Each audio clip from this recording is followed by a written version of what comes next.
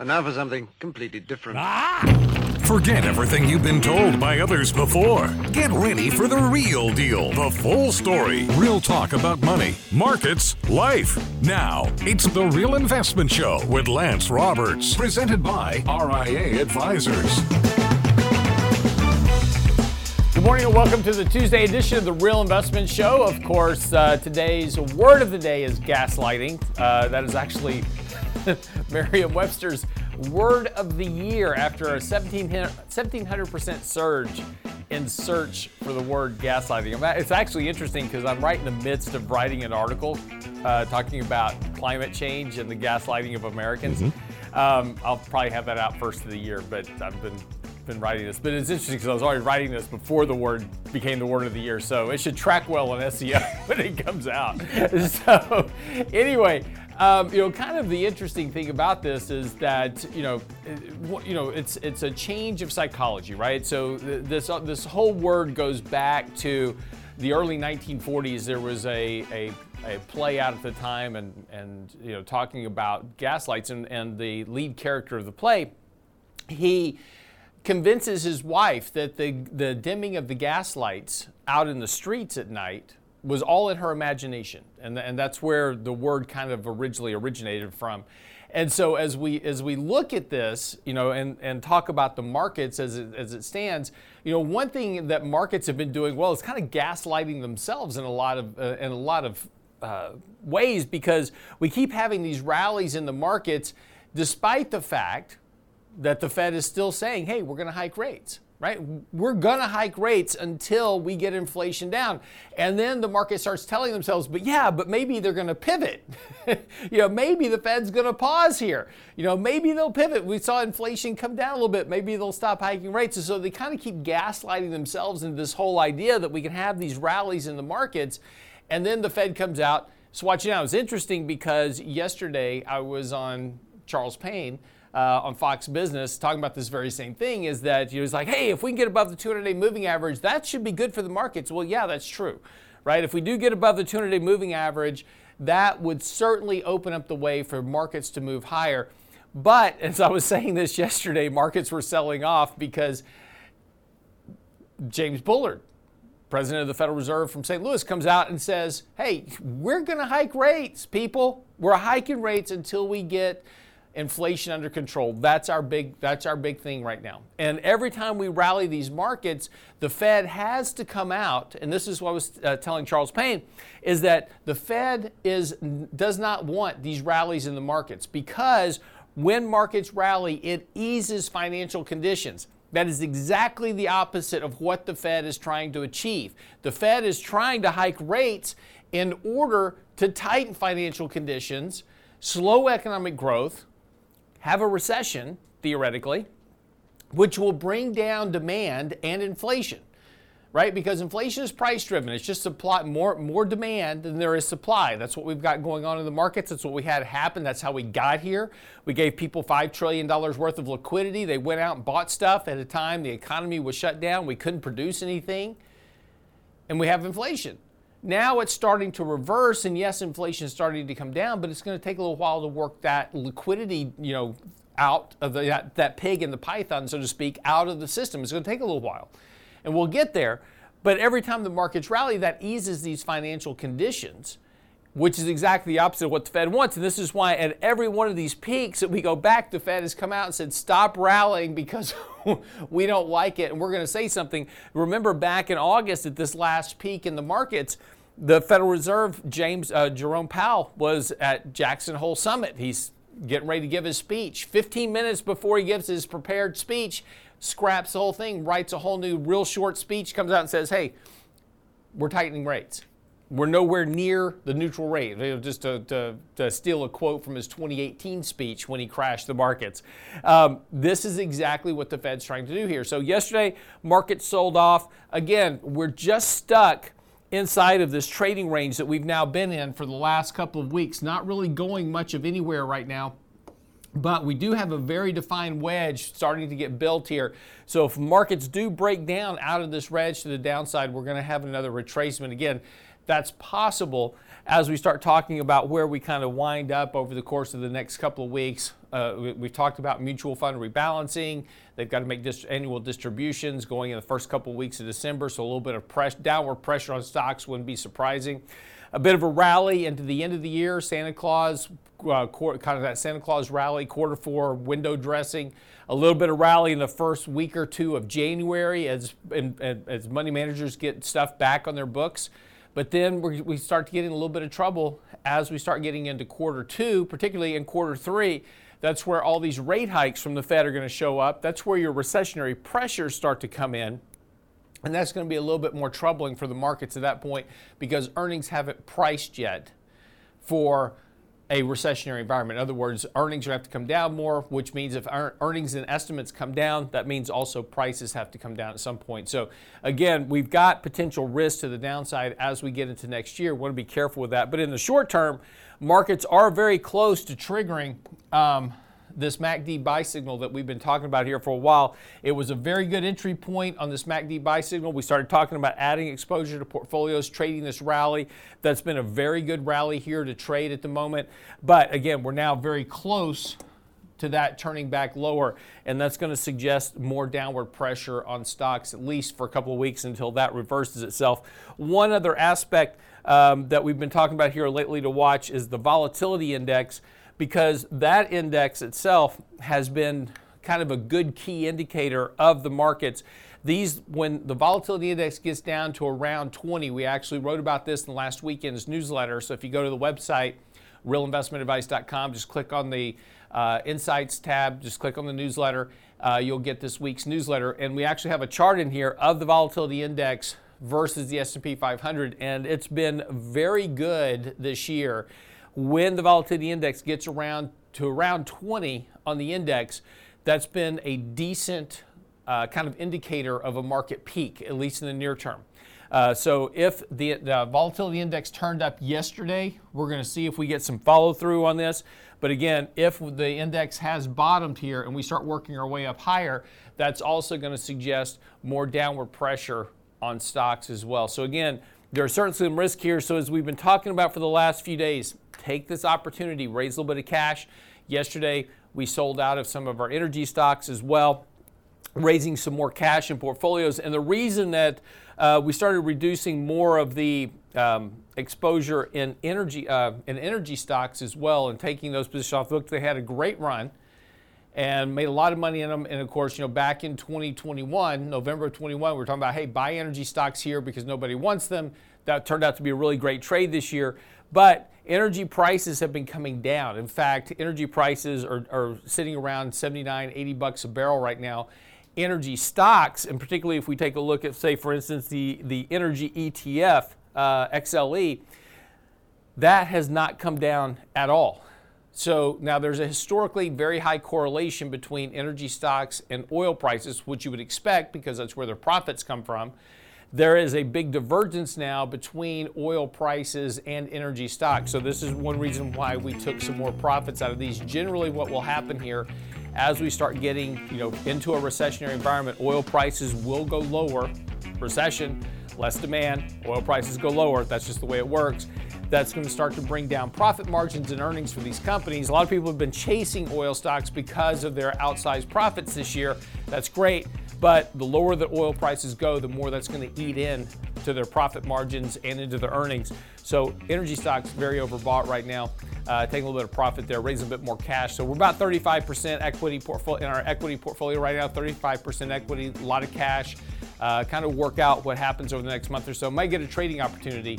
We'll talk about that after the break. Don't go away.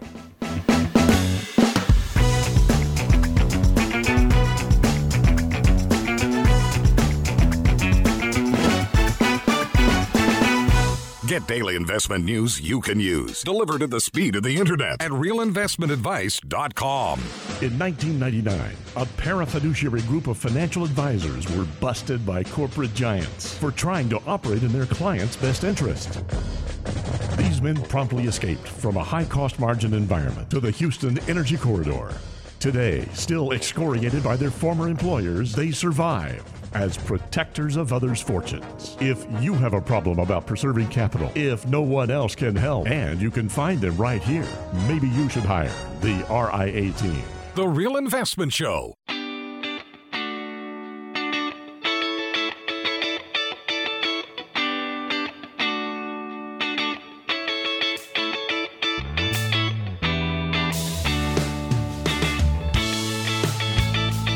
Welcome back to the show this morning. So just talking a little bit before the break, there's a interesting, situation in the market. It's been going on all year. Fed has been very consistent about talking about their fight on inflation, hiking rates, and they're not going to stop until they get inflation down. That's going to require higher unemployment. We haven't seen that develop yet. Just starting to see some kind of early cracks in the foundation in terms of inflation starting to ease here a bit. Now, we've got some upcoming reports today and this week. We'll get GDP coming out in terms of the third quarter. Take another look at that. We'll take a look at home prices today. Of course, home prices feed into inflation, so a much weaker home price index today, the Case-Shiller index, which runs about a 3-month lag, by the way. If that starts to show some signs of weakness in housing prices, which theoretically it should, then that's going to be a little bit bullish here for the markets, hoping that's going to feed into lower inflation. And again, we kind of keep gaslighting ourselves, hoping that every piece of weaker data is going to somehow magically get the Federal Reserve to take their foot off the gas. And that's just not going to be the case right now. Again, as James Buller said yesterday, look, we've got to do this, right? It's just their belief is, and this is key, is that inflation is a much bigger problem than a recession. Because if they don't fight inflation, it becomes entrenched. Maybe they're right, maybe they're wrong.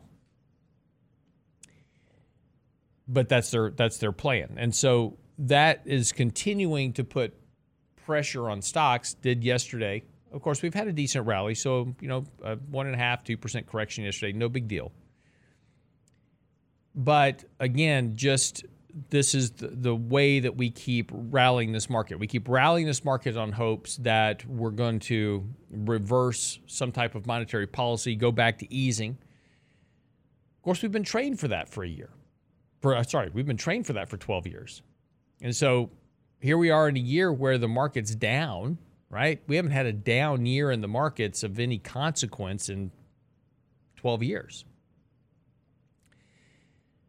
Now, all of a sudden, it's like, we're having a down year. Why aren't you bailing it out? Because this is what's happened every other time. Every time we've had a corrective market, the Federal Reserve has stepped in and started bailing out assets. We go back to 2010, the end of QE1. Market sells off about 20%. The Fed steps in and says, whoop, got to do QE2. They run that for a year. Stop that. Market starts to sell off. We get into the whole debt ceiling default situation, blah, blah, blah. Fed starts doing Operation Twist, putting liquidity into the markets.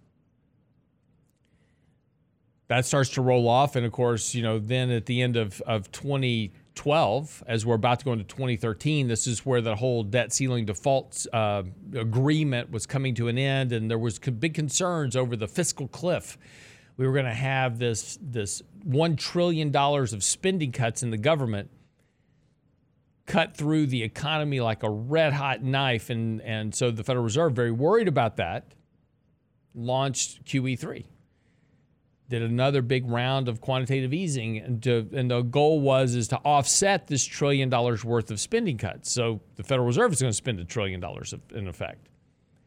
Of course, those spending cuts never really showed up. They were spread across 10,000 different agencies. It didn't amount to anything. So now the market's just on steroids because they have all this liquidity, and there is no economic issue at all weighing on the markets.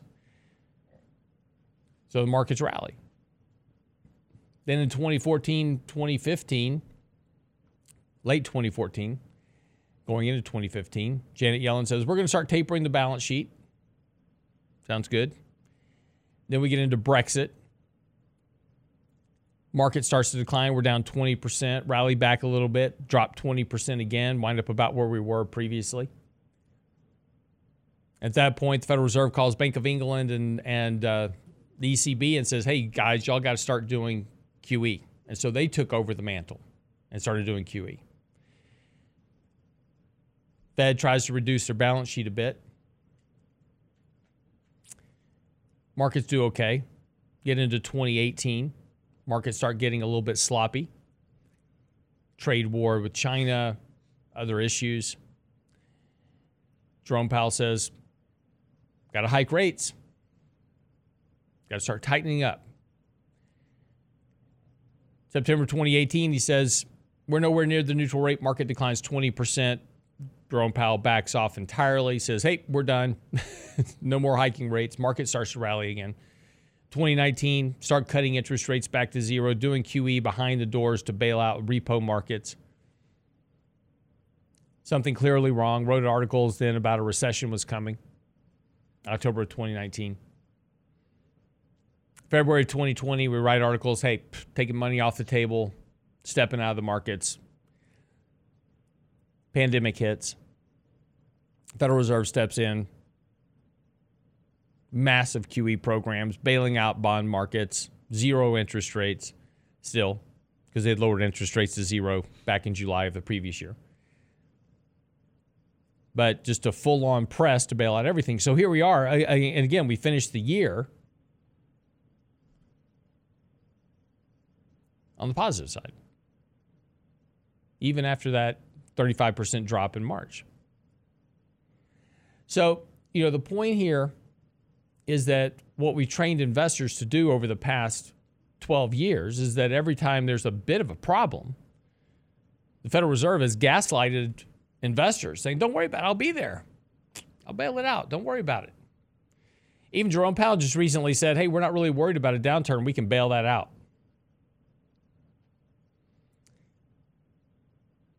So they're aware of it. But now the problem is that investors, here we are down 15% for the year, 15, 16% after yesterday. It's like, oh my gosh, this is terrible. The markets are down.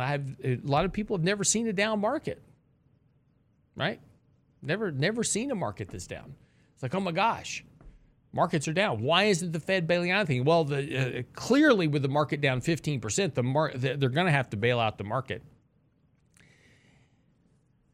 And we keep deluding ourselves that, every little piece of economic news that suggests weakness is going to lead to a Fed bailout. And eventually you'll be right? There is a point to where the Fed is going to step back in and start to bail out the markets. It's just a function of time. Just the question is when. Does it require another 20% drop in the markets? Does it require a break in some credit market? Does it require a big drop in housing prices? Whatever it is, there is a point to where the Fed will say, okay, that's enough. We've got to step in and start bailing things out. Jerome Powell's even said that. But again, this is the game, this kind of game of chicken that we keep playing with the markets, right? We keep running these markets up. And again, we talked about this rally, 5 weeks ago. So, hey, markets are deeply oversold, super negative sentiment, going to have a rally. So here we got this rally. Now everybody's going, and it was like interesting yesterday when I'm on Fox Business, the whole attitude is that this market's getting ready to roll, baby. We are getting ready to go to, back to highs. Maybe. It's possible. I'm not saying it's not possible. But the more this market rallies, the worse that is for the Federal Reserve, and I think what you'll find is a more aggressive stance by the Fed to try to knock it back down again. Tough talk coming up on the December 14th Fed meeting could do the trick. A 75 basis point rate hike rather than 50 as expected certainly would do the trick. So I don't know what it's going to be. But there's this ongoing battle between the bulls of the market and the Federal Reserve. And the Federal Reserve has been clear and continues to be clear they are not dimming the gas lights. Bulls keep hoping they are.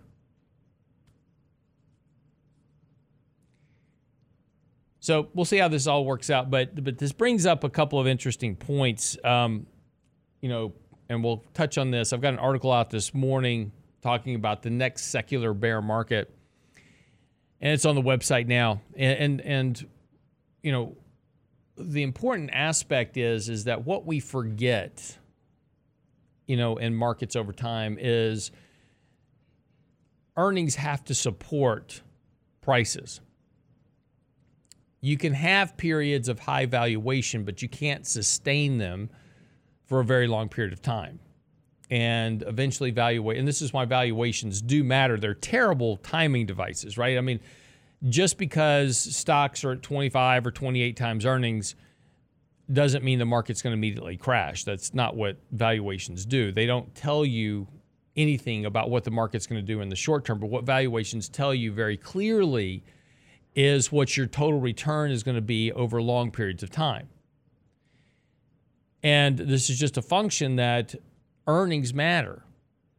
And despite the fact that we want to come up with all these excuses about, and manipulations, by the way, let's use operating earnings. Let's use these made-up operating future earnings to make the market look cheaper. Well, that's not the way the market works. What matters is what companies actually earn, and we'll talk about that when we come back from the break. So stick around. The article's on the website right now. The next secular bear market may be upon us. Simply go by the website, realinvestmentadvice.com. While you're there, send us your questions, comments, emails. Always happy to answer them every day. Always get good questions, so feel free to do so. realinvestmentadvice.com. Be right back.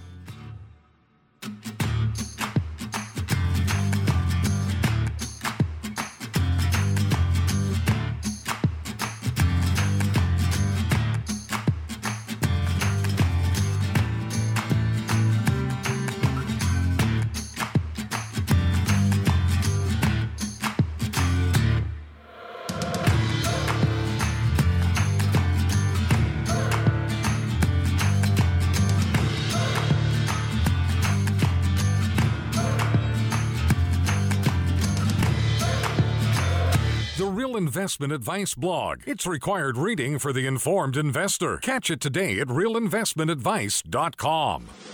In 1999, a parafiduciary group of financial advisors were busted by corporate giants for trying to operate in their clients' best interest. These men promptly escaped from a high-cost margin environment to the Houston Energy Corridor. Today, still excoriated by their former employers, they survive as protectors of others' fortunes. If you have a problem about preserving capital, if no one else can help, and you can find them right here, maybe you should hire the RIA team. You're listening to The Real Investment Show.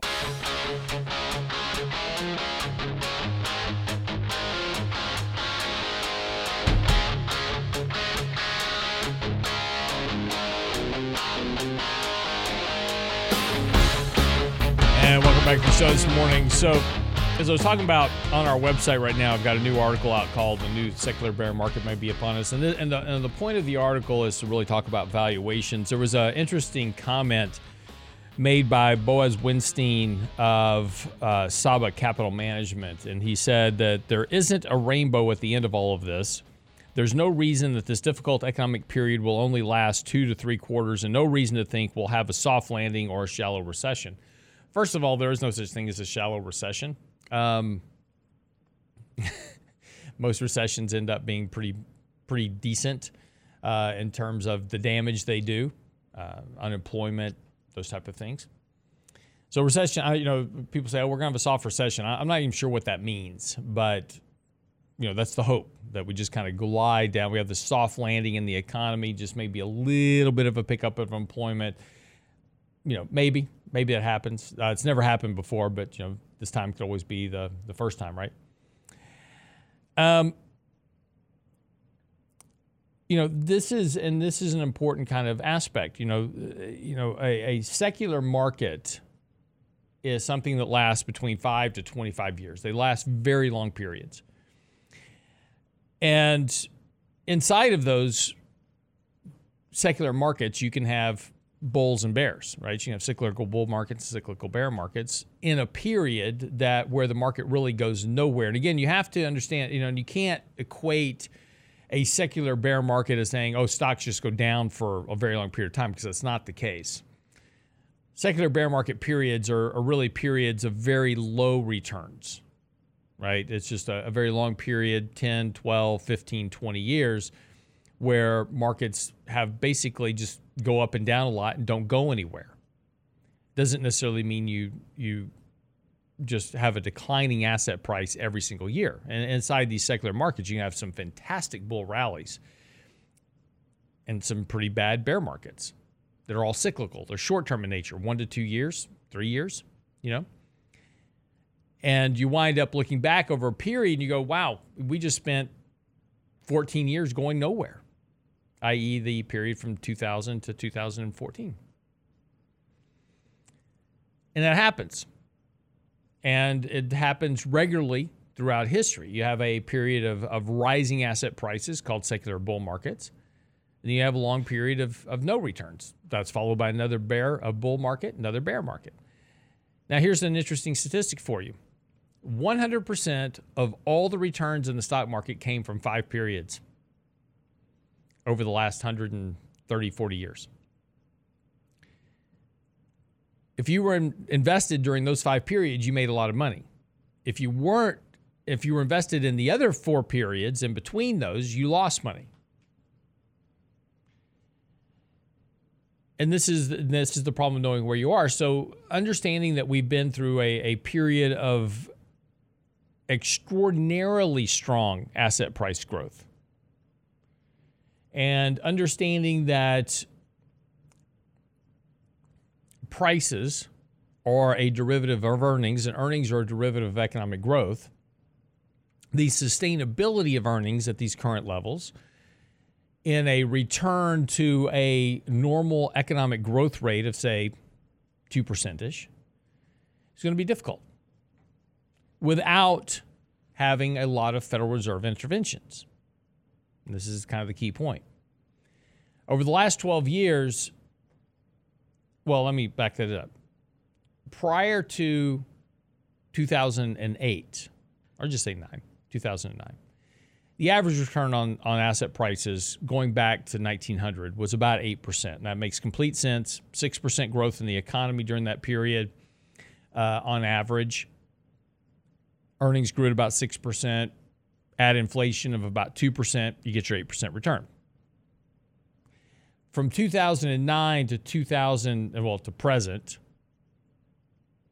we tacked on an additional 4 percentage points of return on top of that 8%. So stocks have been returning 12% over the last 12 years on average. In an economy that's growing at about 2%, inflation at 2%, et cetera, et cetera, et cetera. So and that's all a function of all this liquidity that we've been dumping into the markets for 12 years. That's not sustainable. Maybe sustainable for a while, but it's not sustainable. So there's 3 things that drive secular bull market periods. It's multiple expansions, right? So that's people paying more for the underlying earnings. So, earnings are $1, I'm willing to pay $2, $3, $4, $5. And so the more I'm willing to pay for earnings and earnings growth, then multiples will expand, and that's a function of rising asset prices. We're paying more in the P for what we're getting in the E.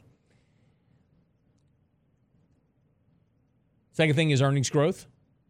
So for earnings growth to remain strong, you've got to have a strong economic growth environment. Fed's trying to hike rates. That's not great for strong earnings growth. And then, of course, you've got to have falling interest rates. Interest rates are high. That's a higher cost of capital. That impacts earnings. Of course, that also leads into inflation. So you need weaker interest rates. And there's a very clear history of this going back to 1900. And the periods are clear. The secular cycles are clear. You can kind of see what happens with valuations and all these type of things. And so when we start talking about the next cycle, whenever it starts. And I'm not necessarily saying it's starting now. But one of the drivers is debt. And the question becomes, how much more debt can we continue to add onto the economy? Every time we get a new government installed, right? We're about to change over from a Democratic-controlled House to a Republican-controlled House. Fine. But really, things don't change. We just keep spending more and more and more and more, right? We don't cut spending. Of course, that requires more debt. We continue to have to issue more debt. Consumers getting further and further into debt. Right now, we just continue to see credit card rates rise, credit card debt rise as rates rise. Consumers just trying to make ends meet. We talked about retail sales yesterday, that even though retail sales were nominally strong, highest level on record, people weren't buying more stuff. Actual real retail sales were negative, but that's because people were paying more for less stuff. But now they're having to resort to other forms of credit, right? Now they're having to resort to these buy now, pay later items. MasterCard talking about 12% surge in credit card usage on Black Friday. 78% surge in these buy now, pay later options.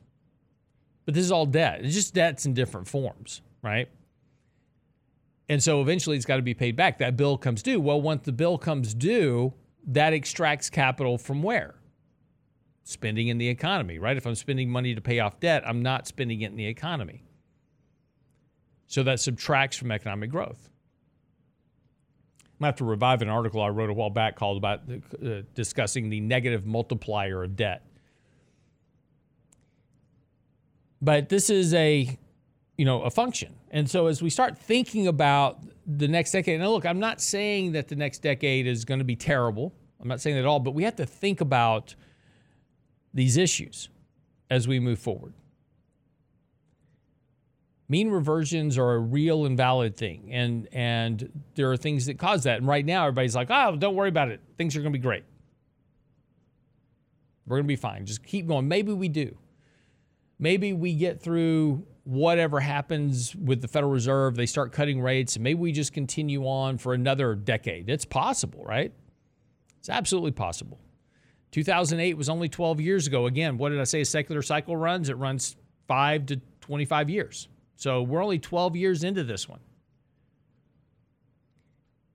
If you want to call a full market cycle, we could actually make the case that this bull market started in 1980. So we're 42 years into this cycle, which when you take a look at real long-term market cycles, and we take a look at what we call full market cycles, right? That is the secular bull and the secular bear put into one cycle. Those last between 45 and 50 years.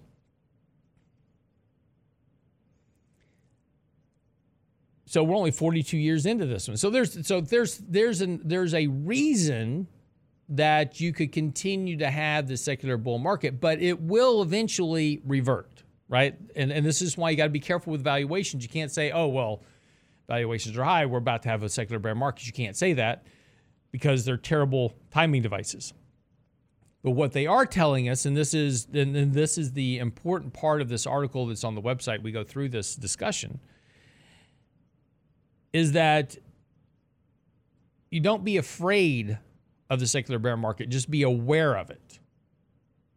That we could be entering a period where passive investing is not going to work. You're going to have to be a more active investor because there'll be some great ripping opportunities in the markets to make some money, but then you have to be smart enough to get out of the way of the next down cycle that occurs.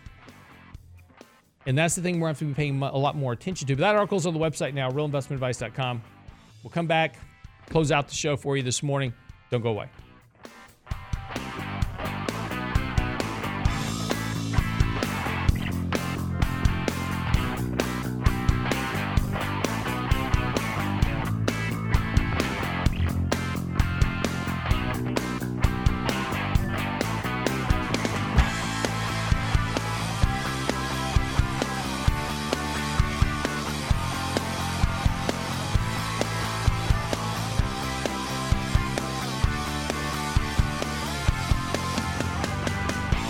Get daily investment news you can use, delivered at the speed of the internet at realinvestmentadvice.com. In 1999, a parafiduciary group of financial advisors were busted by corporate giants for trying to operate in their clients' best interest. These men promptly escaped from a high-cost margin environment to the Houston Energy Corridor. Today, still excoriated by their former employers, they survive as protectors of others' fortunes. If you have a problem about preserving capital, if no one else can help, and you can find them right here, maybe you should hire the RIA team. The Real Investment Show.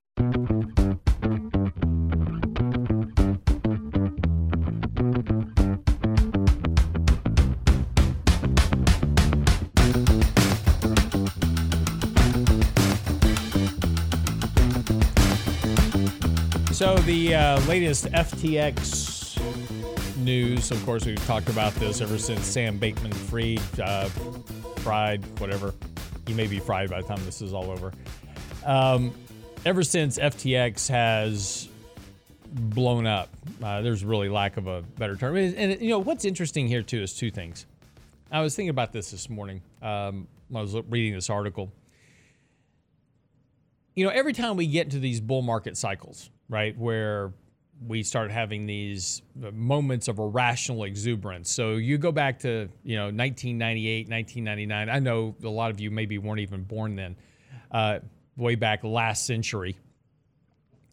Brent and I were much younger. But at the time, markets were just going up. And like every day, no matter what happened, and again, trading portfolios was easy. I'd go in the morning, I'd buy some JDS Uniphase or some SDLI, and market would open, stock would be up 50 points, sell it, I'd go home for the day, be done, right? It was easy to make money and trade portfolios. But that exuberance, right? And this is where we had all kinds of companies going IPO at the time, right? Just couldn't get companies to public fast enough. We were bringing out the sock puppets. And of course, it all ended badly with the dot-com crash. But at the peak of that was Enron, which turned out to be this massive fraud. Now, we can go all the way back to the 1920s, right? 1920 to 1929, banks were loaning money to the IPOs that they were underwriting. They were loaning money to customers so they could buy the IPOs that the banks were issuing. And this all led up to the big bubble in 1929, where stocks had reached a permanently high plateau. Of course, at the peak of that permanently high plateau was Charles Ponzi and the original Ponzi scheme. It's where the name comes from, where he was selling land in Florida. In 2008, at the peak of that financial crisis, Bernie Madoff, $50 billion fraud.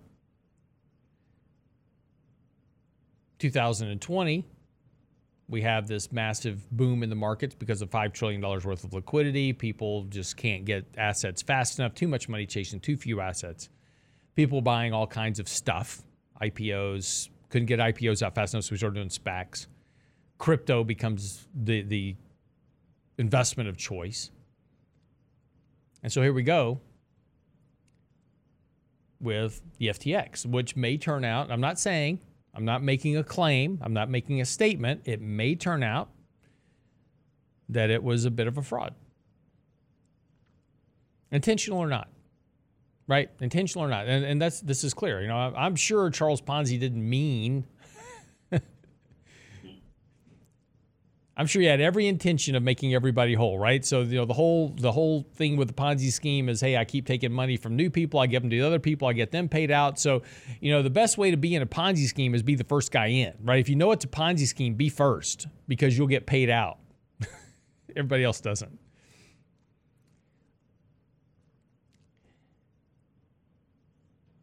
But it's not surprising that when you have too much money chasing too few assets, somebody's going to take advantage of it. And we've had a lot of businesses become public investments. And just because a company's public doesn't mean it's a good investment, but nobody does homework anymore, right? Nobody does the due diligence. The whole due diligence process is the price going up. I don't really care about the fundamentals. Is the price going up? That's because we're gambling in the markets. We're not investing anymore. And this is when you go to think about investing, this is the way you should approach investing. If Brent came to you with this idea and said, hey, Bob, would you give me $1 million or $100,000? Pick your investment amount, right? Whatever it is. I've got a business where I want to build a product to supply waterproof diapers to monkeys, whatever. It may be a great idea.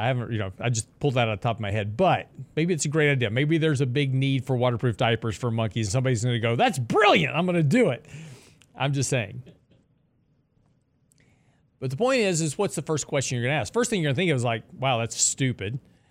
Second thing is like, okay, but maybe it's a viable business, right? So Brent, show me some financials. Have you sold anything yet? Have you produced the product? Do you have a prototype? Is there a market for this? You start asking all these kind of important fundamental questions. And by the way, you also ask, Brent, what kind of person are you? Maybe do a background check, right? Make sure you're getting in bed with an honest person. It's always important. But you do some due diligence, right? Because in the back of your mind, the reason you know that is like, well, hey, this guy could, Brent could be a complete scammer. Or B, I don't want to invest money in a stupid business that could lose money and lose my money in particular, right? We're very sensitive about that money. But for some reason, when it comes to investing in the markets, we just go, oh, what the hell? Just is the price going up, right? We don't look at the person running it, anything else. Does he have any experience running a business? How's the business being run? We don't even look at financial statements anymore, right? Just, is the price going up? And that's the purest form of speculation. That's simply going, raise your hand, not if you're driving, but raise your hand if you've ever been to Vegas, right? Now, raise your hand if you really don't know that much about gambling, but you went there because it was fun.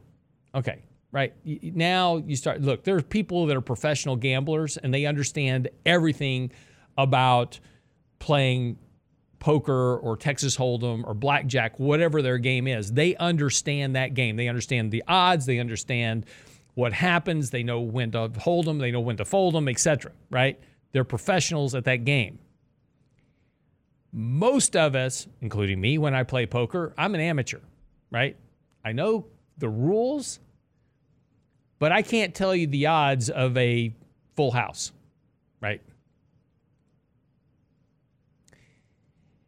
And here's my point about this, is that when we're gambling. We're doing it for fun. We know we're probably going to lose. We hope we're going to win, but we know when we go to Vegas, we know we're probably going to lose a chunk of our money, right? We treat the markets exactly the same way.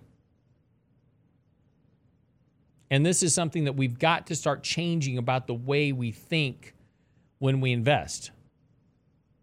Is this company good or not fundamentally? Who's the guy running it? Go back to doing some homework. And just because it's going up in price doesn't necessarily mean it's a good investment.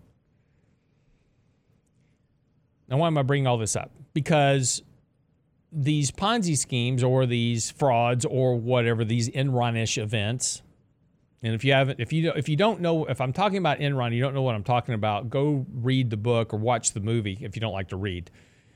Watch the movie Smartest Guys in the Room.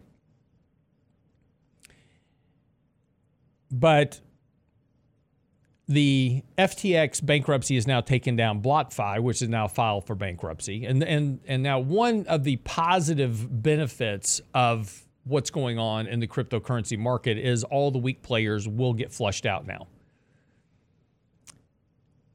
Whatever players remain in the crypto market will likely survive. That's the one good advantage of these washouts in these environments, is that you get rid of the weak players. Because if you're a fraud in a weak environment, you get exposed. That's what happened to Bernie Madoff.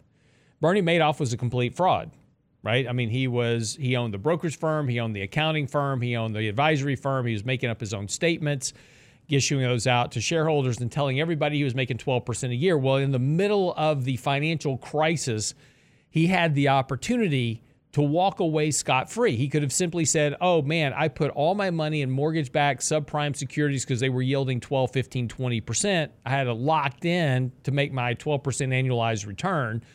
They all went to zero. Sorry, I lost your money. Everybody would have believed him because that's what happened. I mean, entire banks were going bankrupt. So if he went bankrupt, nobody, and you've already dummied up the statements. Here's all my statements with all my holdings. They all went to zero. There you go. But he published statements saying he made 12% returns in a year the market was down 52%. Red flags went off everywhere. Right? Same thing got Alan Stanford, by the way. Right here in Houston. But the point is that whoever survives this will be, theoretically, there's no guarantee of this, but will likely be a more legitimate player and will likely be a stronger player that survives. So that there is, so in the middle of this whole debacle with FTX and now with BlockFi filing bankruptcy, BlockFi is now trying to claw back shares of Robinhood from FTX, which was pledged as collateral to BlockFi. So it's a whole mess. You're not going to get nothing. But, this is what happens. So it's always important to remember, and the takeaway from this is you got to do your homework. And treat your money as if you're loaning it to Brent, because nobody will loan money to Brent.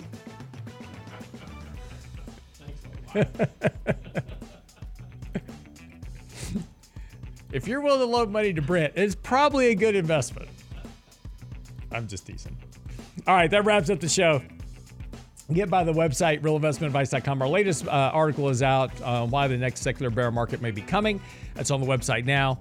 realinvestmentadvice.com. Send us your questions, comments, emails, and of course, coming up in just a few minutes, we'll have our 3 minutes on markets and money out on the website as well.